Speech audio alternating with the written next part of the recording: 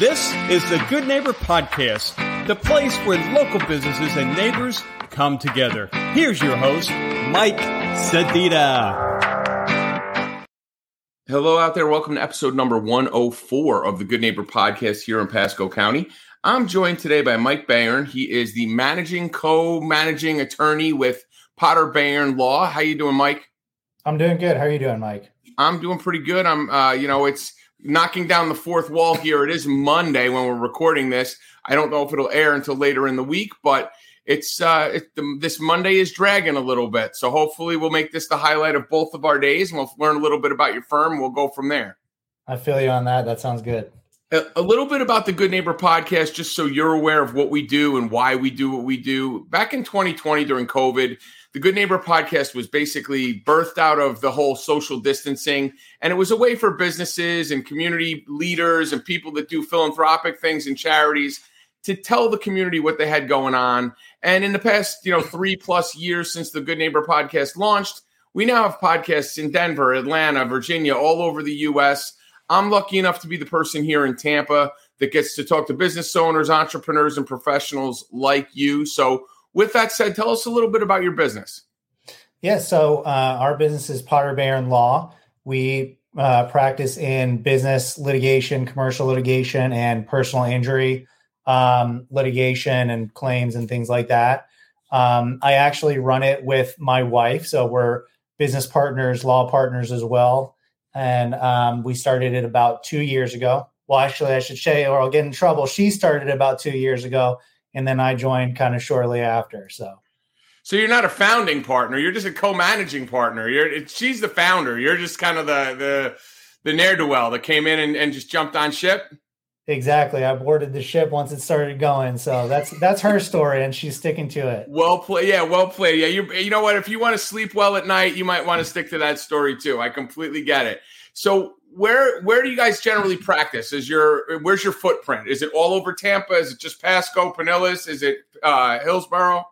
Yeah, so we have offices in Tampa and Land O'Lakes. My personal office that I go to every day is in Land O'Lakes, but just like the podcast with COVID, law kind of changed where a lot of things in court now are on Zoom or on the phone, court hearings, not all of them, but a lot of them. So it made it a lot more accessible. So we practice actually all over Florida. Okay. Most of our cases are local in Tampa, Pinellas, and Pasco, but we do have a couple cases in Broward and, that area, West Palm Beach, kind of all over. So you threw out a couple different areas of law. You threw out like business, corporation type. I'm assuming that's a lot of contract stuff. And then, everybody seems to have a PI branch, some sort of personal injury branch to what they do, because there's a lot of that goes on. But is your bread and butter, like from a percentage standpoint, where's the majority of your business kind of fall under? So I would say kind of before I came in, the majority of our business was personal injury. And since I've come into the firm, we've started building up our commercial litigation. I call it a department, but my wife and I kind of work on our cases all together as a close-knit team. Because I have experience in that area of law. So we're trying to grow it up to be 50-50 or so. So give me like a garden variety. You say commercial litigation. Is that is it contract? I mean, I'm a novice. I don't quite understand the different terminology that you lawyers tend to have. Is that strictly like contract law, business contract law? Is it employment agreements, things like that? Yeah, no, I get that. And that, I get that all the time. I would say a better terminology probably is like business dispute law. So we don't right now, eventually we will probably expand into it, but we don't write contracts and things like that. But if you have a dispute involving a contract, that's something that we'll take a look at and we'll be able to help you out with, whether it's in a lawsuit or not. So if you even say, hey, I think somebody is breaching this contract, can you take a look and let me know? That's something that we'll be able to help you with. So a lot of it is, it's a pretty broad term, but a lot of it is in construction law. If you have a builder, you have a problem with a builder and you think that they didn't abide by the contract, or small business to small business. A lot of our clients are small businesses that, feel like they have a dispute with part of their business going on. So that kind of leads me into my next question then. Like, what is generally like a myth or a misconception that people run into? If I have a contract that says this contract could be terminated at any time for any reason with 30 days written notice, is there really a way to dispute anything if that contract gets dissolved? There's really not any option there. Yeah. So there's actually, sometimes the contracts are written poorly and there's inconsistencies in the contracts. And something a lot of people don't know is generally under Florida law, if a contract is ambiguous, it gets the legal terminology, and they'll break it down, is it gets construed against the drafter, meaning that the courts will interpret it in your favor if you're not the one who wrote it. So sometimes if you could find something that's not too clear, your lawyer can go into court and say, Judge, this isn't clear, and you should interpret it in favor of my client. So there are ways, certain things you can do. Sometimes there's not, and I have to deliver the bad news, but there's a lot of times it's worth it to have an attorney look at it. And, one thing we do is we offer consultations if you don't want to, retain us and pay a full retainer fee, just to do a consultation, say, hey, do I have anything here or not? Right. So, I mean, that is definitely a good thing. I mean, that's kind of the toughest thing. I think a lot of people kind of playing off the myth or misconception is people think just to have that conversation. Now, let me back up. I've had attorneys work on cases for me that bill me in 10-minute increments. So that's not a myth or a misconception, but a lot of people tend to think that you have to almost shell out a retainer just to get that initial conversation. And what you're saying is that's not the case. Let us evaluate, let us see what's going on, and then we can kind of go from there. Yeah, absolutely. For our commercial cases, we do, it is a paid retainer, but it's obviously much less than you would have to do. I'm sorry, not a retainer. It's a paid consultation, but it's a much less than you'll have to do, if you actually retain an attorney to go, full force into your case. And, oftentimes we can work with you if there's certain circumstances or things like that. So, and then, this type of law, I mean, all law can get very granular because you're looking at case law and all this other stuff, depending on if it's a car accident, a business dispute, or criminal stuff, whatever it is.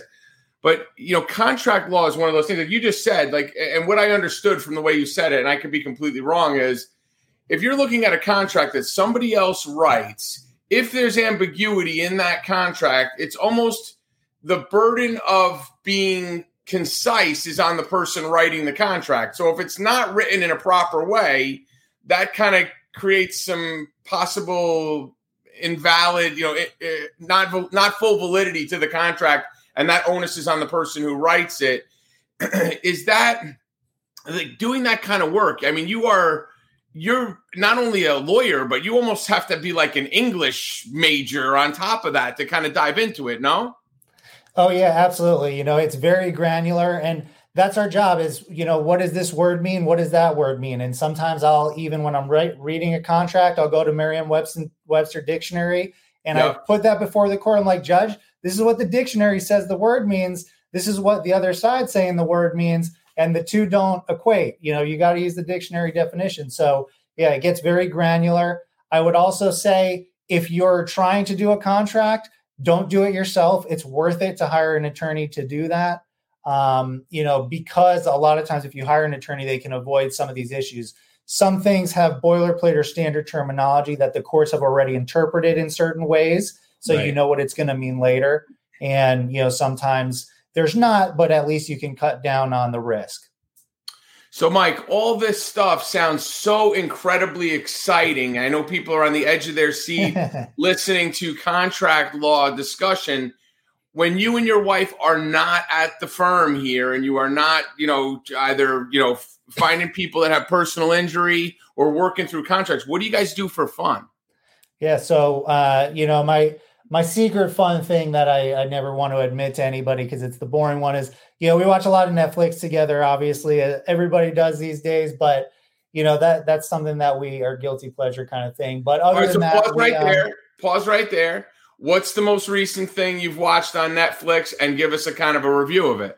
Okay, so this was not my choice. This was my wife's choice. Oh, come on. Mike. All right. Yeah, it's not. Well, air quotes. People can't see it. It's not your choice. You're blaming your poor wife. It's going to be like, what's her name? Emily Goes to Paris or something like that. Yeah, no. Love is Blind. It was what we watched the most recently, but before that, I watched. Without her, I was watching The Witcher, which I know it has like kind of mixed reviews, but I enjoyed it. I like the fantasy stuff, so I had a good time watching it. So Love is Blind, is that a reality show? Yeah, it's like there's 20 people or whatever, and then they go into different pods that they can't see each other, so they have to talk to each other to get to know each other, and you have to propose to the person without ever seeing them. Ooh. And then it goes into like the second segment of the show where they meet and they do the honeymoon and all that kind of stuff. So, oof, that is a rough one. Yeah, it's a good social experiment. I was a sociology minor in college, so that part of it is actually kind of interesting to me. But the reality stuff is a little too much drama. Well, yeah, there is a whole psychosis to just going on a reality show to begin with that you have to look into. But then, so do a lot of people end up getting engaged? In I mean, I don't want to give it away. I mean, I don't want to ruin a lot of it. You're going to give specifics, but is it 20 couples? I made up the number 20, but it's something around there. So and I don't think they show everyone that's like, starts out or whatever. So my best guess is like probably about half of them end up, getting engaged and stuff. And then the show kind of follows their journey from there. A lot of them don't end up getting married by the end of it, but there's a few who have. So it's interesting. I mean, there has to be a follow-up somewhere in that where like Love is Blind plus 30 days or plus 60 days, or I mean, just to see them in their kitchen fighting over like some random cereal or something like that.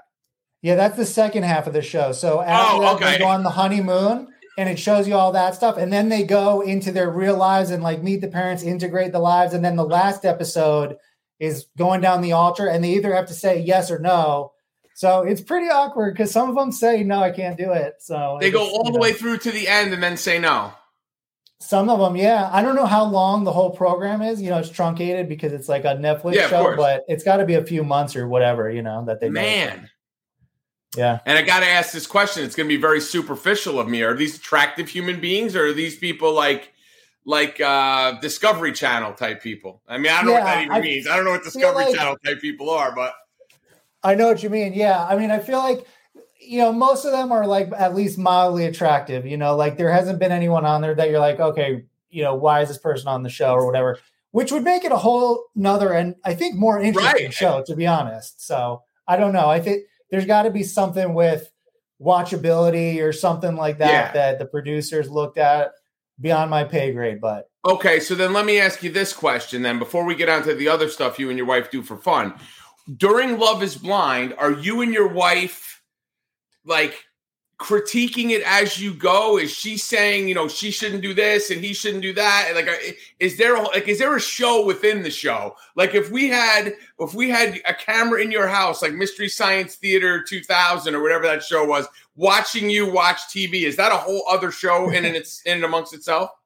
You know what? It's hard to answer that question because I've never thought about it before. But now when I go home tonight, I'm definitely going to be paying attention to that.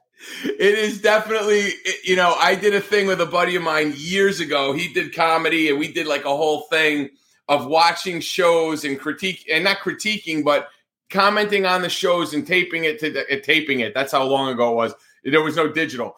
So we did some of that. It's funny to watch because you watch your reactions and some of the stuff you talk over and it's crazy. But so, all right. So Love is Blind is one. The Witcher is another one. It's got Superman in it. I haven't seen a lot of The Witcher. I do like some fantasy stuff.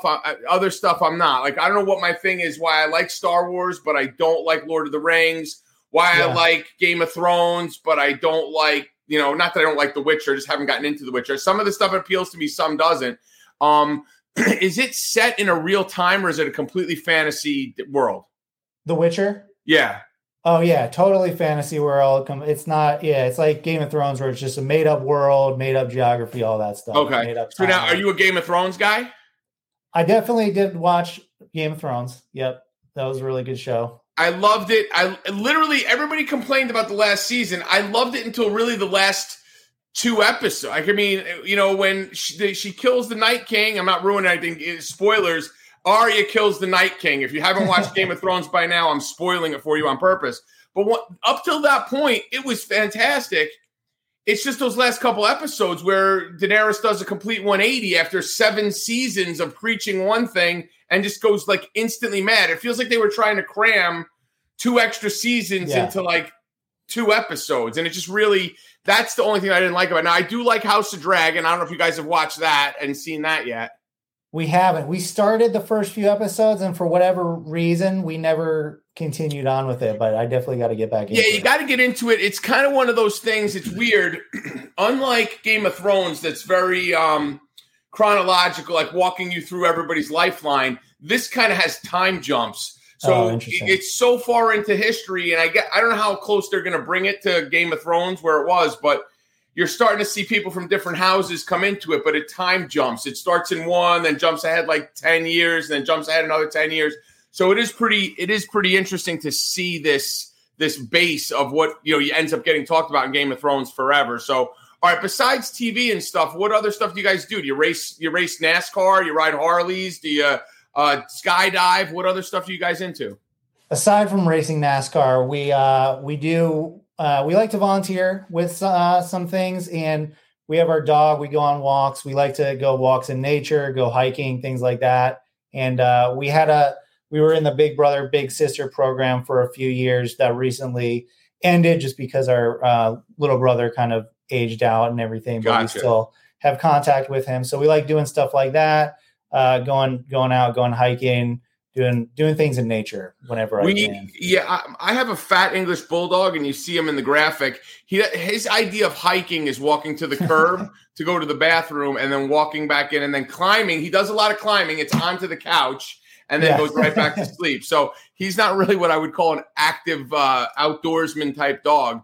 But you would definitely be interested in, and we could talk offline a little bit about what we do in the Rotary Club in Wesley Chapel. It's right near where you're at. We do some things with programs in the community. If you're looking for some philanthropy, there's definitely some cool things there. So, but you did say besides NASCAR, are you guys follow NASCAR, or do you actually like to drive fast? No, I was just kidding because you making said a bad NASCAR. Joke. Yeah, making a joke about NASCAR. Gotcha. So, one of the things I like to ask people, because besides people who might need your services from a contract standpoint or a PI standpoint as an attorney, a lot of business owners like to listen to the podcast, and it's a good example for them to hear about a time in your life, maybe when you had a hardship or a time when you didn't think, maybe you were going to get through something, and you were able to turn, other than having like a Dallas cell phone number as the only random thing where people think you're from Texas. I used to have a New Jersey phone number. I got rid of that, but people, as soon as I pick up the phone, know that I'm not from Georgia when they see my Georgia cell phone number. But what would be a hardship that you've run into that you've been able to come out the other side and galvanize yourself with? Yeah. So, I mean, something that was kind of like pops in my mind, to be honest, is just, starting the firm. And, obviously my wife started it first, but it was a team decision. Just taking that jump, taking that leap of faith, like, can we do it? Can we put it all on the line? And get out there and rely on ourselves to do that. So, I definitely applaud all the business owners listening to this podcast, because it's tough to make that decision and get out there and do it. And it's totally worth it though. So once you get on the other side, even though we're still, still making it work, I definitely wouldn't want to go back. So let me ask you this. Were you working for a firm and your wife was like, look, I'm going to start this thing, and when you're ready, come on board? Or were you doing something totally different and then kind of just, moved into this? Yeah, so I was actually working for a firm, and I still actually do a little bit of work with them. The partner that I was working for is a great guy, and I have a good relationship with him. And some of the more complex cases I was working on, I agreed to, kind of stay on related with them. It's called of counsel is the legal term, and help them out with those. So, I was working for a firm, and then it just got bigger and bigger. And she's like, okay, I really, you got to come on board. I need your help. And so actually, I ended up splitting my time between the two for about 6 months while we, continued to ramp up. And then I went over full time to Potter Bayern Law, except for those couple cases that I'm helping out with in December of last year. So it really is. It's funny. I talk to a lot of lawyers. I talk to a lot of real estate agents. you go and get this professional designation, and even doctors, the same thing. You go and get this professional designation, and it teaches you the law, or it teaches you real estate, or it teaches you how to cut somebody open or provide, give them medical direction.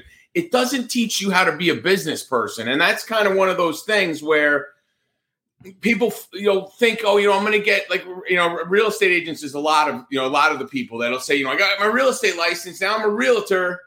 And it's like, no, you're a person with a license that's practicing real estate. Yep. Then you can become a realtor and become a business person. And then, maybe you'll be one of those top people that produces.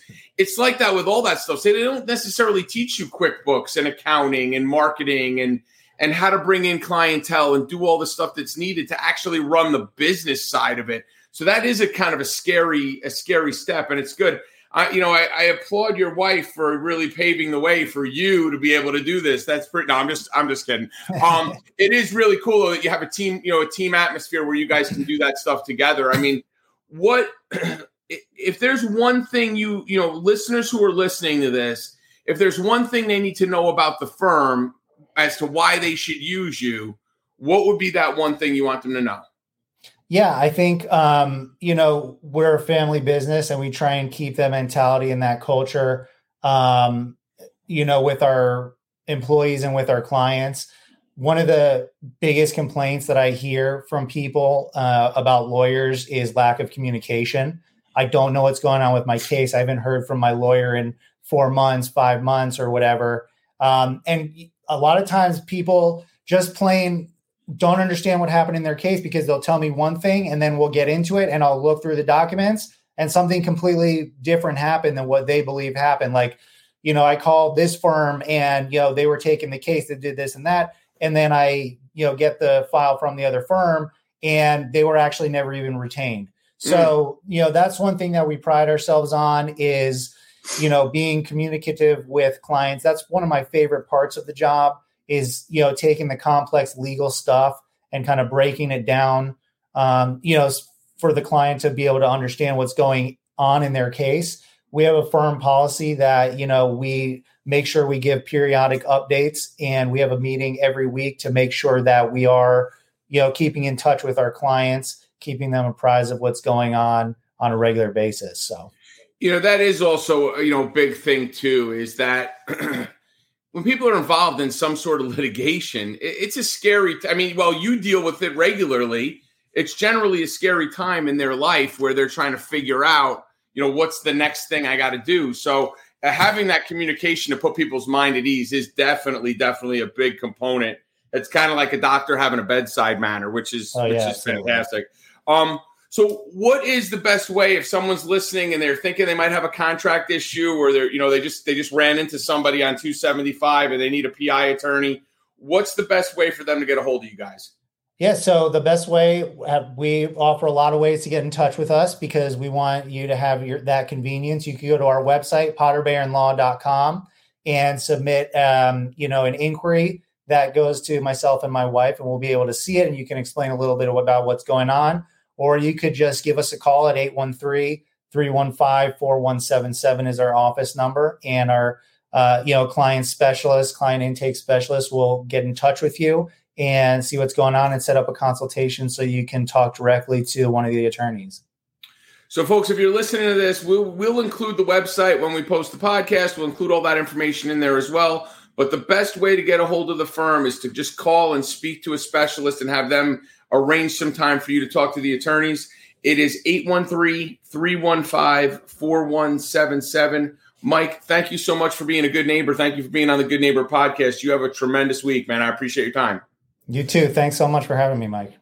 Appreciate it. Thanks for listening to the Good Neighbor Podcast Passcode. To nominate your favorite local businesses to be featured on the show, go to gnppasco.com. That's gnppasco.com or call 813-922-3610.